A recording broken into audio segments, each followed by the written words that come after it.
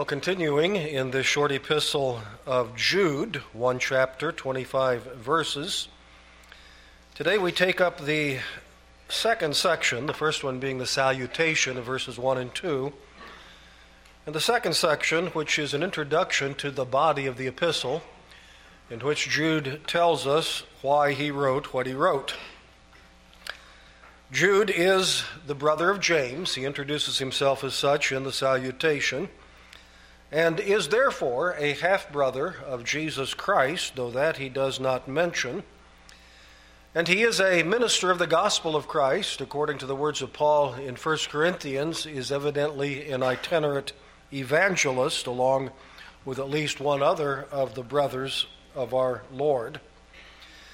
And he intended originally to write an epistle that was encouraging and positive and uplifting about the gospel of Christ. But instead, he ended up writing a strong warning about enemies of the gospel who have infiltrated the churches of the Lord Jesus Christ. Because the Christian faith is in danger because of people like this, and true Christians have an urgent duty to come to the defense and even on the attack against those who are attacking our Lord Jesus Christ and the faith once delivered unto the saints. And so Jude says, "Beloved, while I was very diligent to write to you concerning our common salvation, I found it necessary to write to you exhorting you to contend earnestly for the faith which was once for all delivered to the saints.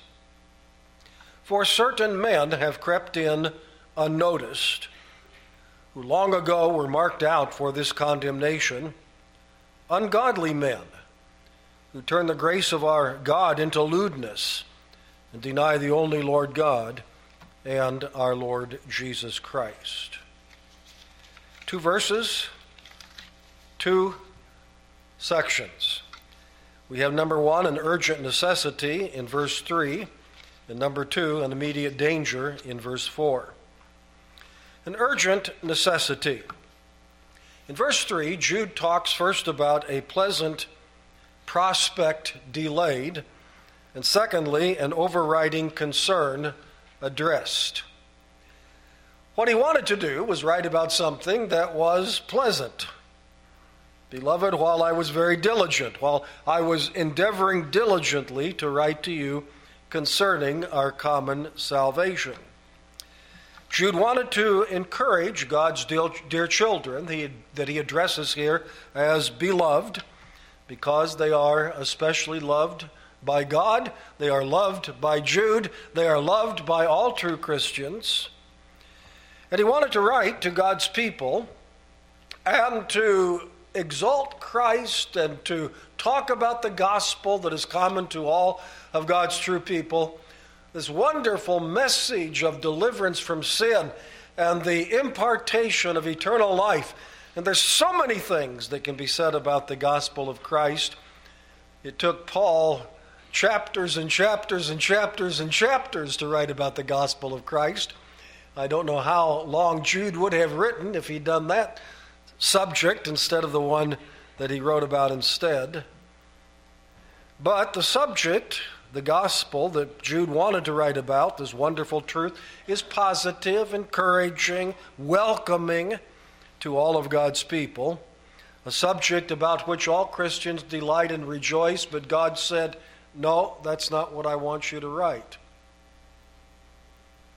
"Okay," said Jude, inspired by the Spirit of God, "what do you want me to write about?" He said, "I found it necessary to write to you, exhorting you to contend earnestly for the faith which was once for all delivered unto the saints." A pleasant prospect must be delayed until another time, because an overriding concern must be addressed. And Jude recognized this as a compelling necessity. I found it necessary. Jude found that necessary, no doubt, by troubling circumstances which he himself had observed going on in churches as he apparently was traveling from place to place in his itinerant ministry. It was a compelling necessary because of a positional duty that had been given to him as a minister of the Lord Jesus Christ. He was called upon not only to proclaim the wonderful good news of the gospel, but also to be a watchman upon the tower, upon the wall, looking for the enemy and warning people about dangers to come. And that was as much his responsibility as proclaiming the good news of salvation. And no doubt compelled by the Spirit of God, in other words, by divine necessity, Jude had to change his plan and write about something very different from what he intended to write about. A compelling necessary, a serious responsibility. I found it necessary, he says, to write to you, exhorting you to contend earnestly for the faith which was once for all delivered to the saints. I found it necessary to write to you to join other Christians in this same responsibility which I have shouldered as a minister of the gospel. But it is not just my responsibility to contend earnestly for the faith, it's also your responsibility. I must exhort you to do the same, to contend. That word is used in the New Testament scriptures in two ways. Sometimes for military conflict, sometimes for athletic contest, but it always has the idea of striving, of exertion, of earnestness, of giving it all that you have in order to accomplish the purpose, whether it is to overcome an enemy or whether it is to win an athletic contest. It requires a great deal of effort and diligence. Agonizing earnestness with all diligence is what contend means. To agonize earnestly with all diligence, and thus with great exertion, and thus with costly expenditure. Those who are contending for military battle have to be willing to leave comforts of home and endure rigorous training and learn how to operate various weapons of warfare and put themselves in danger and sometimes be wounded, and occasionally, of course, some are killed. But that's what's necessary if you're going to be a good soldier in the cause of defending an enemy to your country, or likewise in athletic competition. If you're going to succeed, you've got to give it strong effort. You've got to be committed to this and willing to discipline yourself, willing to train yourself, willing to forego comforts and foods and pleasures that other people might be perfectly allowed to enjoy, but you're going to have to give those up for the sake of the contest that you are involved in and for the goal that you have set before yourself. This is what Jude is calling upon all Christians to understand and to partake of. This is not a message which is widely proclaimed in our day. In America today, we love our comfort. We love our ease. We love things to be smooth. In America today, a few raindrops will keep people from gathering with the people of God in the assembly of the saints on the Lord's Day because I might get some raindrops on my hair that I just got fixed at the beauty shop this week. It doesn't sound like much willingness to sacrifice and to pay a cost. But that's the attitude that is required if we're going to successfully maintain the body of truth that has been deposited with God's people. We are to contend, not only to defend, but also to attack is involved in this word. When we identify the enemy, we are supposed to go after him, not just wait for him to come after us. And so a compelling necessity, a serious responsibility, a foundational deposit. Jude tells us that we are to contend earnestly for the faith, which was once for all delivered unto the saints. The faith, something that is explicitly definable, though he does not define it, but he describes it for us in this way.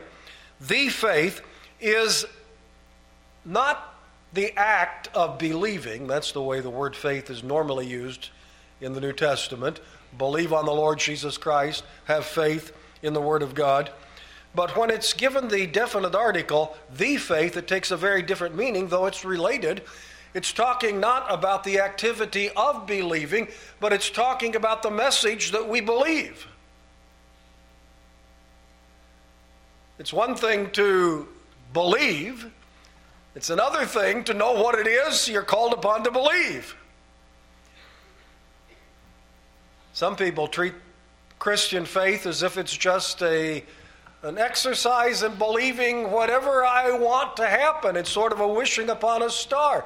I saw something on Facebook not too long ago about faith, erroneously said about faith by somebody who's one of my Facebook friends.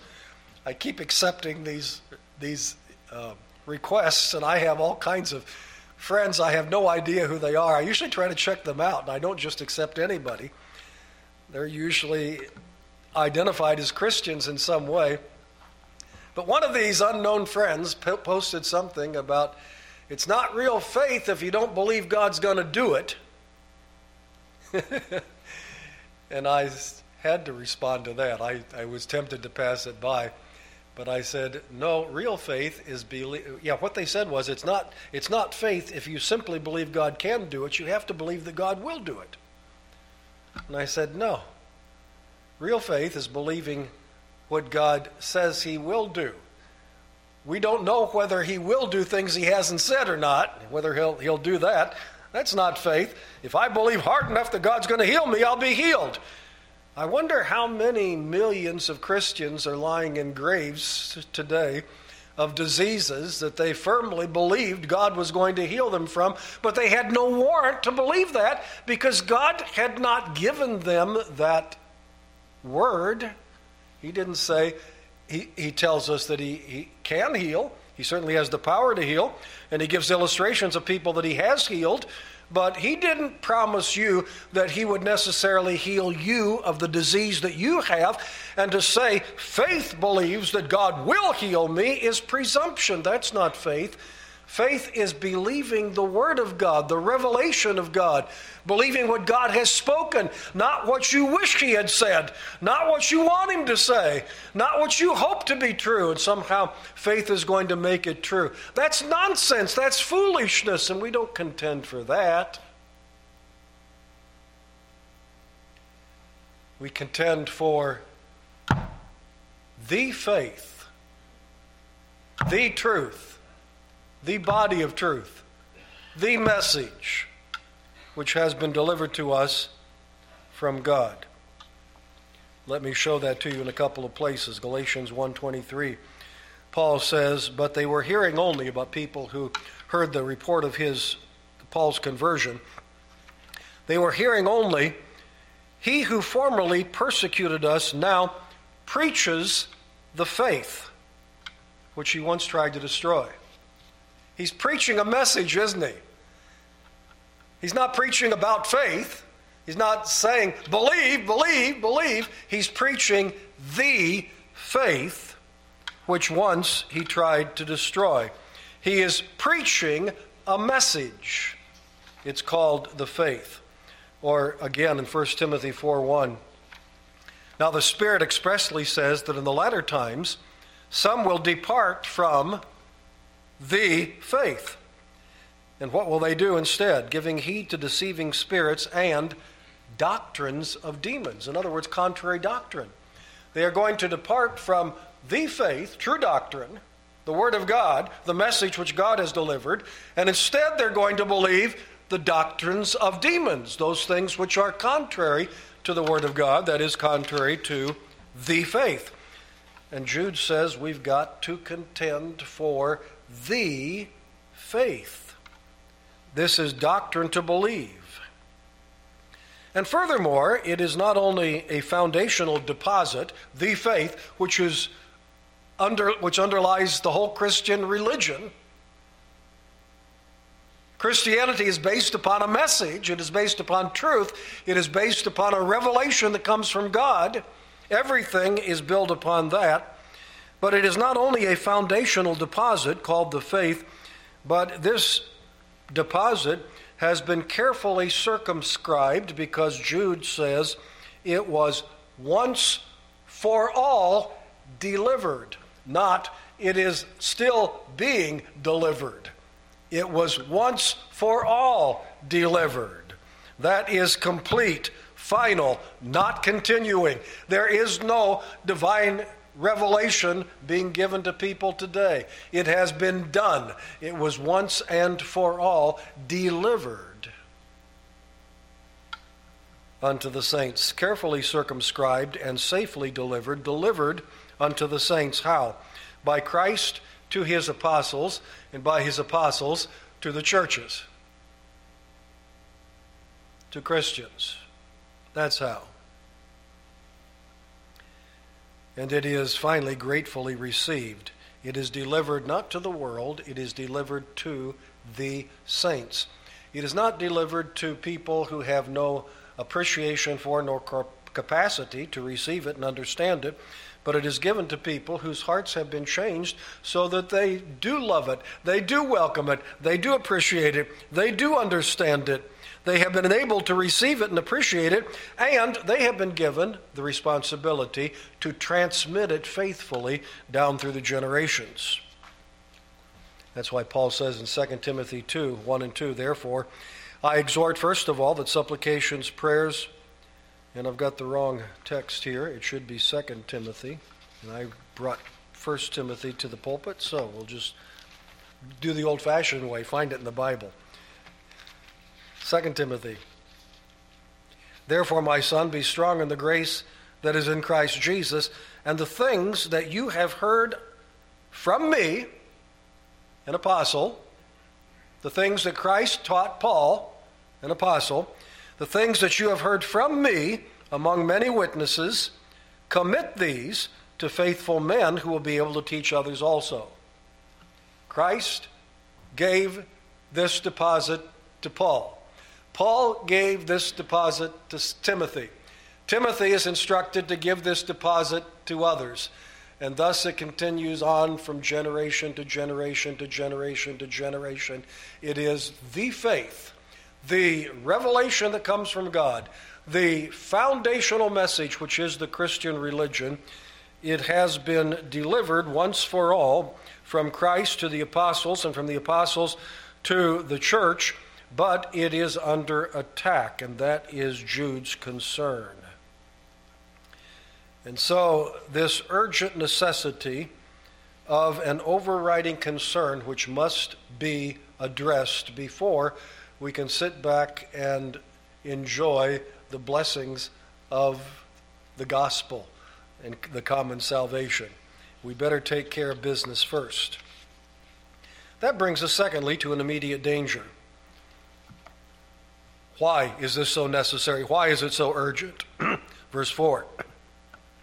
For certain men have crept in unnoticed, who long ago were marked out for this condemnation, ungodly men who turn the grace of our God into lewdness and deny the only Lord God and our Lord Jesus Christ. This is the reason why Jude's direction was changed. I started to say why Jude changed his direction, and that would be a true statement, but it's a stronger statement than that. He changed his direction because his direction was changed, not only by circumstances, but by God himself. And this is the reason why. And he talks in verse 4 about deceitful infiltrators and dangerous opponents. Deceitful infiltrators. Certain men have crept in unnoticed.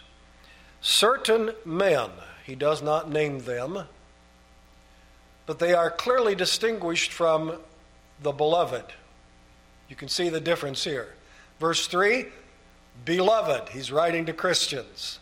Verse 4, certain men. In other words, verse 3, y'all, who are true believers in Jesus Christ, my brothers in Christ.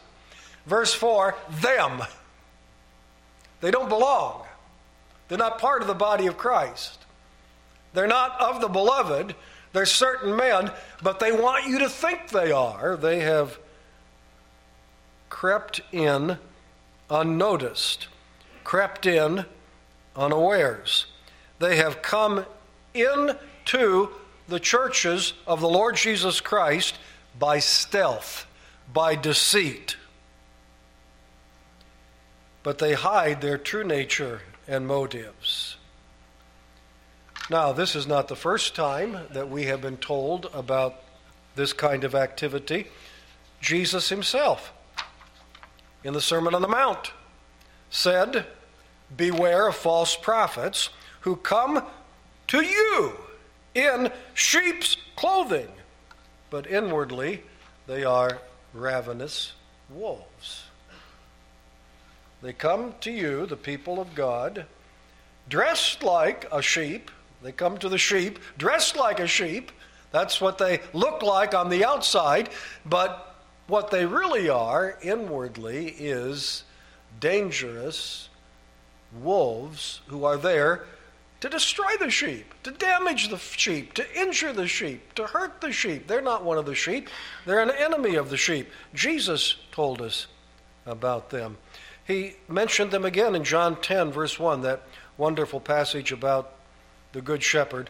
But he said, most assuredly, this is how he begins that whole chapter. Most assuredly, I say to you, he who does not enter the sheepfold by the door, but climbs in some other way is a thief and a robber. In other words, he doesn't gain entrance through Christ. He doesn't gain entrance through the new birth. He doesn't gain entrance by truly being made a child of God. But nevertheless, he climbs up some other way. Instead of coming in through the door of the sheepfold where the sheep are, he climbs up over the wall and he gets inside, even though he doesn't belong there. He's not a sheep. He's a thief and a robber. He's there to take advantage. He's there to gain something for himself. He's there to impoverish those who belong there. That's the kind of person he is. Jesus has told us about him. We shouldn't be surprised. And Paul warns us about people like this. Here's the 2 Timothy text I couldn't find a moment ago. There it is. Paul warns us about people like this in 2 Corinthians 13, or 2 Corinthians 11, verses 13 through 15. He says, for such, as he's already been describing, such are false apostles, deceitful workers, transforming themselves into apostles of Christ. This putting on sheep's clothing idea again. And no wonder, he says, where do they come from? No wonder, for Satan himself transforms himself into an angel of light. He doesn't come with a pitchfork and horns. He comes like an angel. Therefore, verse 15, it is no great thing if his ministers also transform themselves into ministers of righteousness, whose end will be according to their works.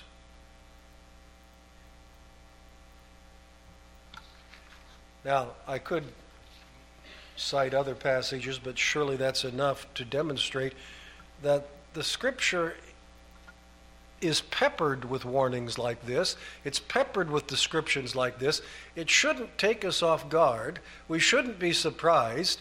We should expect to hear about this from time to time. Why is it that this kind of teaching and this kind of warning is so seldom heard in conservative, claiming to be Bible-believing churches in America today? Why is it that so many Christians are totally unaware of this danger? Why is it that so many Christians think that contending for the faith is an impolite, rude thing to do, that Christians shouldn't do that? They should always be loving and gracious and invite the devil into their house and set him down at the table and feed him.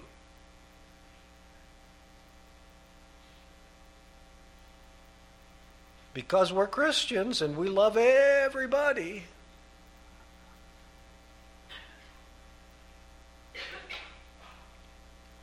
Certain men have crept in unnoticed, who long ago were marked out for this condemnation, ungodly men who turn the grace of our God into lewdness and deny the only Lord God and our Lord Jesus Christ. So these are dangerous opponents, not only deceitful infiltrators implanted by Satan himself among the people of God, in the churches of God. I couldn't help in preparing this message this week, but several times finding myself praying, Lord, do we have anybody like this on the membership rolls at Beacon? I hope not. Could we? We'd be foolish to think we couldn't. Who are they? I'm not sure. If I knew, I'd tell you, warn you. I think, and I'm getting a little bit ahead of myself here,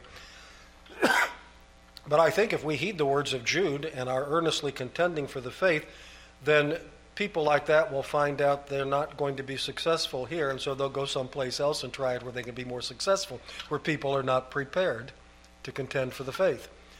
And hopefully that's what happens. I hope there isn't anybody like that now. But there could be. That really brings it home, doesn't it? You thought I was talking about what's happening over there. You thought I was talking about what's happening at the church down the street. It could be something that's happening right here at Beacon Baptist Church. We'd better take these words seriously. They are deceitful infiltrators and dangerous opponents. But here's how Jude describes these dangerous opponents, and I'll give you 4 things, and then we'll look at them in the Word. But first of all, he says, their destruction is certain. Then he goes on to tell us, their religion is hypocritical, their influence is degrading, and their doctrine is heretical. But their destruction is certain. That's what he starts with.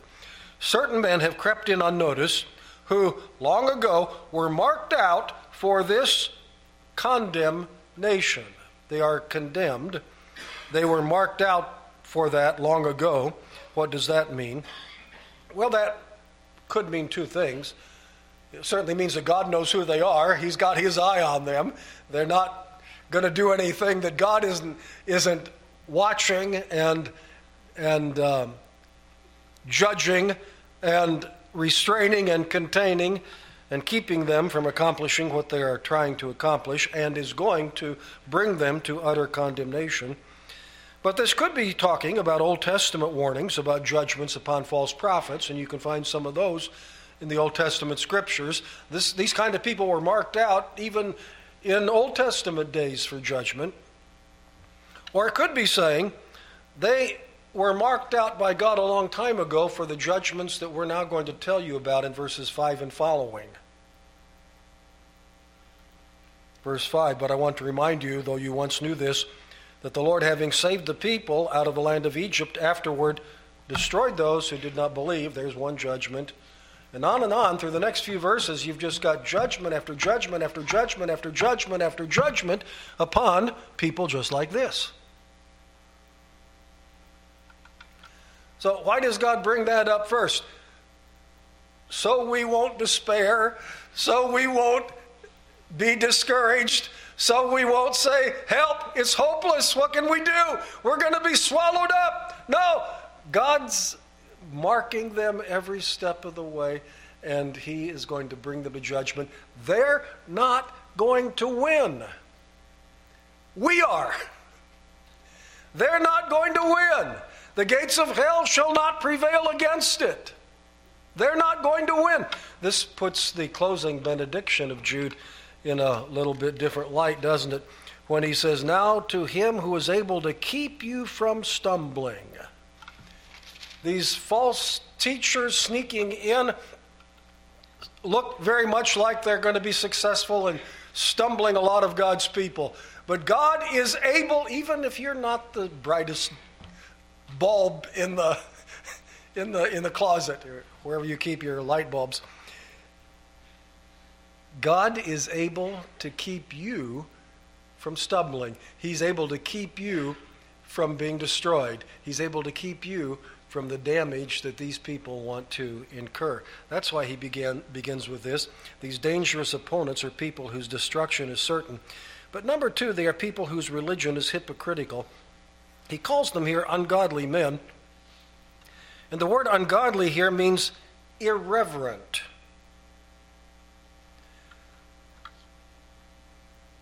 Now, if they're sitting beside you on the pew, it doesn't appear that they're irreverent. But they are, because they are hypocritically singing the songs that they don't believe. They're hypocritically entering into the prayers that they don't enter into. Maybe even praying in turn from the pulpit, prayers that mean nothing to them.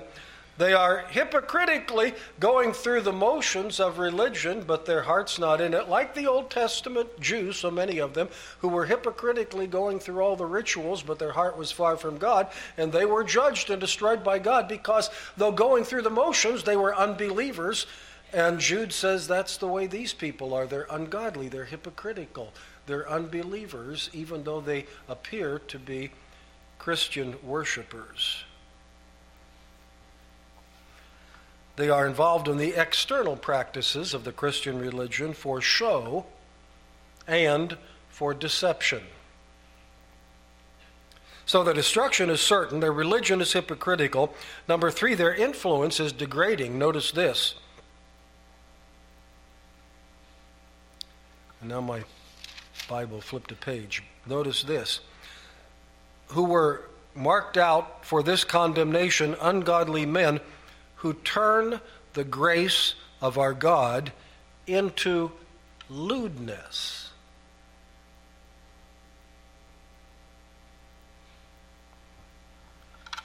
That is, into lasciviousness, into licentiousness, into immorality. They turn grace into license. They turn liberty into immorality. There is such a thing as Christian liberty. I don't have time to explain that now. They are what we would label, if we wanted to use a theological term, antinomians. Because there are some people in the Christian religion who are legalists, in the sense of being Pharisees, adding requirements to the Bible that are not in the Bible, and making those equally authoritative with what God has actually spoken, and that's an error. And so that makes it easy for people to come along and say, that's a bunch of nonsense. We have Christian liberty, and indeed we do, in areas that God does not require or forbid. We have Christian liberty, therefore, because of the grace of God that forgives us of all of our sins, past, present, and future. Doesn't matter how we live. We can live any way we want to, and it doesn't matter. We can ignore all the commandments and prohibitions of God's Word, and we can still be Christians. I would wonder, only God knows, how many people in conservative, so-called Bible-believing churches today think just like that and are encouraged to think like that. That's not what the Bible teaches. It's in your bulletin. The grace of God that brings salvation has appeared to all men, what? Teaching us that denying ungodliness and worldly lust, we should live soberly, righteously, and godly in the present age. That's what God's grace teaches us. So anyone who says God's grace gives us license to live in an ungodly, immoral way is distorting the Word of God. They are misusing God's Word. They are twisting God's Word for sinful purposes, and Jude says that's what characterizes these people. Their influence is degrading. They will cause God's people to begin to practice forbidden activities, to break the instructions and commandments which God has given, and to say, it's okay, I'm a Christian, I'm under the blood, my sins are forgiven, I'm going to heaven, it doesn't matter, it's okay. It's not okay.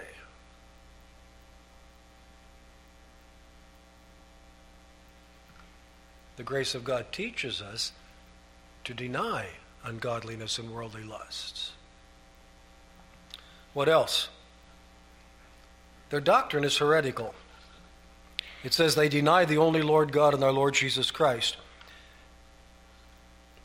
This phrase is interesting because in the Greek there's only one definite article, one the, for two persons. The only Lord God and our Lord Jesus Christ. And in the Greek construction, when you find those joined together in this way, then they are virtually synonymous. In other words, the only Lord God is our Lord Jesus Christ. He's God. And he has all the authority of Almighty God. He deserves all the worship that goes to Almighty God. He demands and expects the same submission to his rule as we acknowledge is due to Almighty God. The Lord Jesus Christ is sovereign Lord to be obeyed. But false teachers deny true teaching about Christ, both by what they say about him and by the way they live.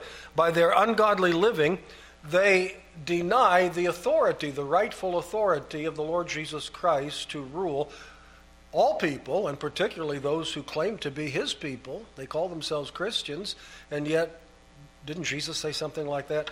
Why call you me Lord, Lord, and do not the things that I say unto you?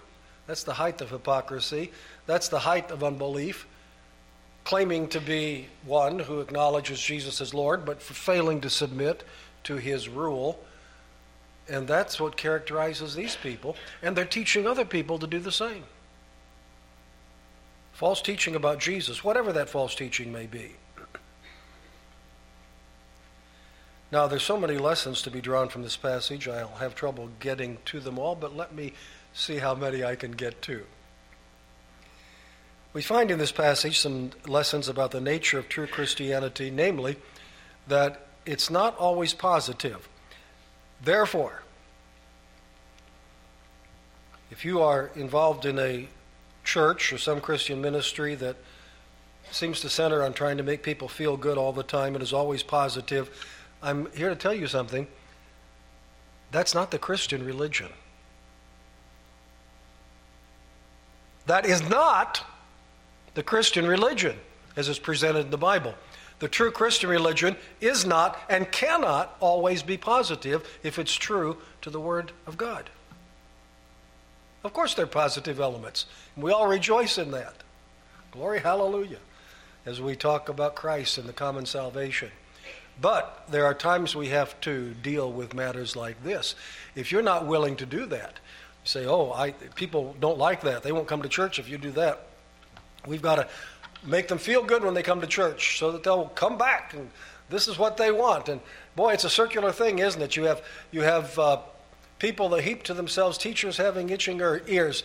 The leaders decide that's what people want, and they give it to them, and the people like that and want that, so they encourage the leaders to go on in that way, and so round and round and round we go. And what have we got? False Christianity. That's not the Christianity of the Bible. I wonder how many churches that applies to. I'm just wondering. I hope not this one, by God's help and grace. Lesson number 2. The responsibilities of all Christians to contend for the faith. Not just Paul, not just Peter, not just John, not just Timothy, not just Jude, but all of us. We're all called upon to be alert to these things. We're all called upon to be informed about these dangers. We're all called upon to be willing to contend whatever the cost. And sometimes it's costly.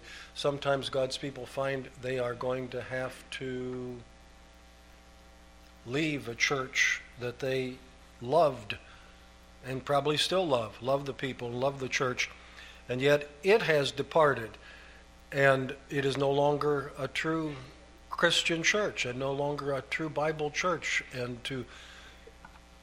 perhaps they've made appeals without success, and they've been called a troublemaker and divisive simply because they're trying to call the church back to the Word of God.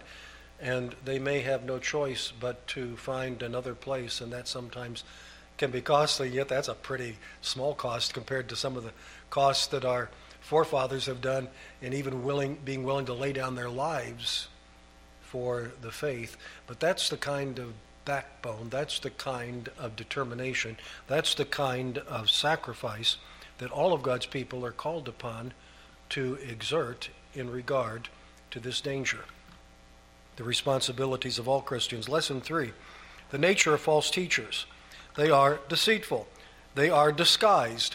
They are skilled at fooling. They are usually nice and personable and loving and gracious and friendly. And how could a person like that be a dangerous enemy? Got to look beyond the surface, don't you? They can be difficult to detect, and therefore many times difficult for us to denounce. That seems so unkind. But we better listen to Scripture and be informed by it. Number 4, this section teaches us about the nature of false doctrine, and it indicates that it comes to us in endless varieties, and I take that from the fact that Jude was not specific. He didn't identify the certain men. He just told us that there will be people like this. He didn't identify the particular heresies. He just told us that there would be false teaching. Because as soon as you identify one, then it pops up someplace else. You can't keep up with that.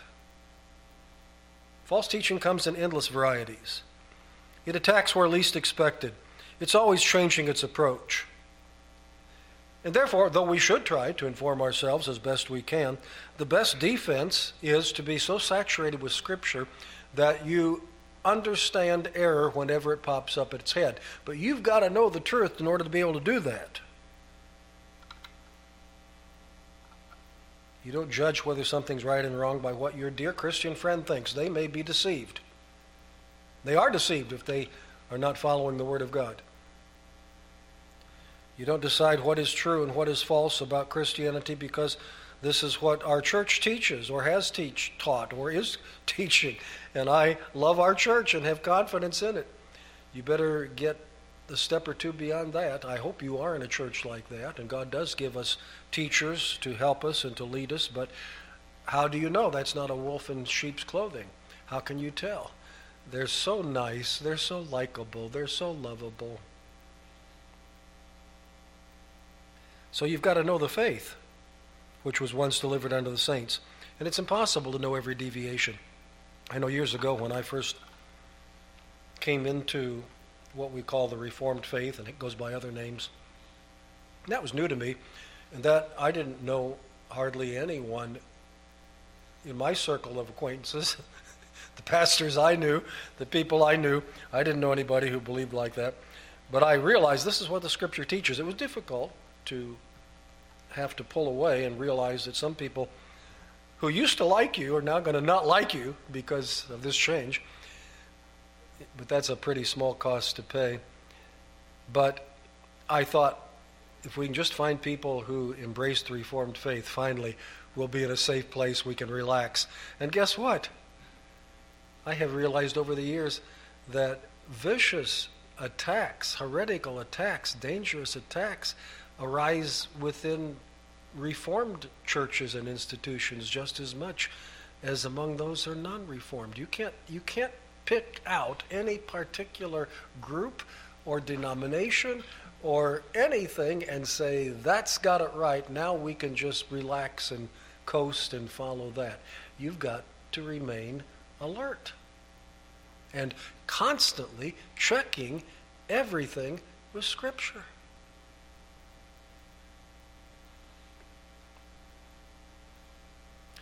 And one final application is to point out the nature of Christian warfare. It is demanding, this defending the faith responsibility. But for Jude, it was unwelcome, and he told us it was unwelcome. And why did he do that? He said, I'm doing this because I have to, not because I want to. Why did he tell us that? Well, maybe because he knew there would be some people who'd come along who would take great delight in this. They seem to have some kind of a fighting, contentious nature, and they're almost gleeful in being able to spend their whole time finding things to criticize and to find fault in others, and that can be just as ungodly as allowing heresy to go unchecked. Yes, defending the Christian faith is necessary, but it is not something we should enter into gleefully. Defending the Christian faith is necessary, but that's not our primary mission. The gospel is, and we actually do spend more time proclaiming the gospel and explaining it and exalting in Christ and holding up these wonderful truths than we do in exposing error and defending the faith. But we cannot omit defending the faith. But if we get to the place where we think that's my main mission in life is to correct everybody else, I'm right and everybody else is wrong, no, we haven't got it right. We don't have the right spirit. We don't have the right attitude that is necessary to do this successfully in a Christ-honoring way. I wanted to talk to you about the common salvation. Reluctantly and sadly, I'm going to have to talk to you about something else. But I'm going to do it because it's my responsibility. I'm going to do it because it needs to be done. But I want you to know I'd rather be talking about the gospel. I'm not doing this because I delight in denunciations. That's not the spirit that Christ has placed within any of us. Shall we pray? Father, help us in these matters to be true to your word and to honor our Savior, in whose name we pray. Amen.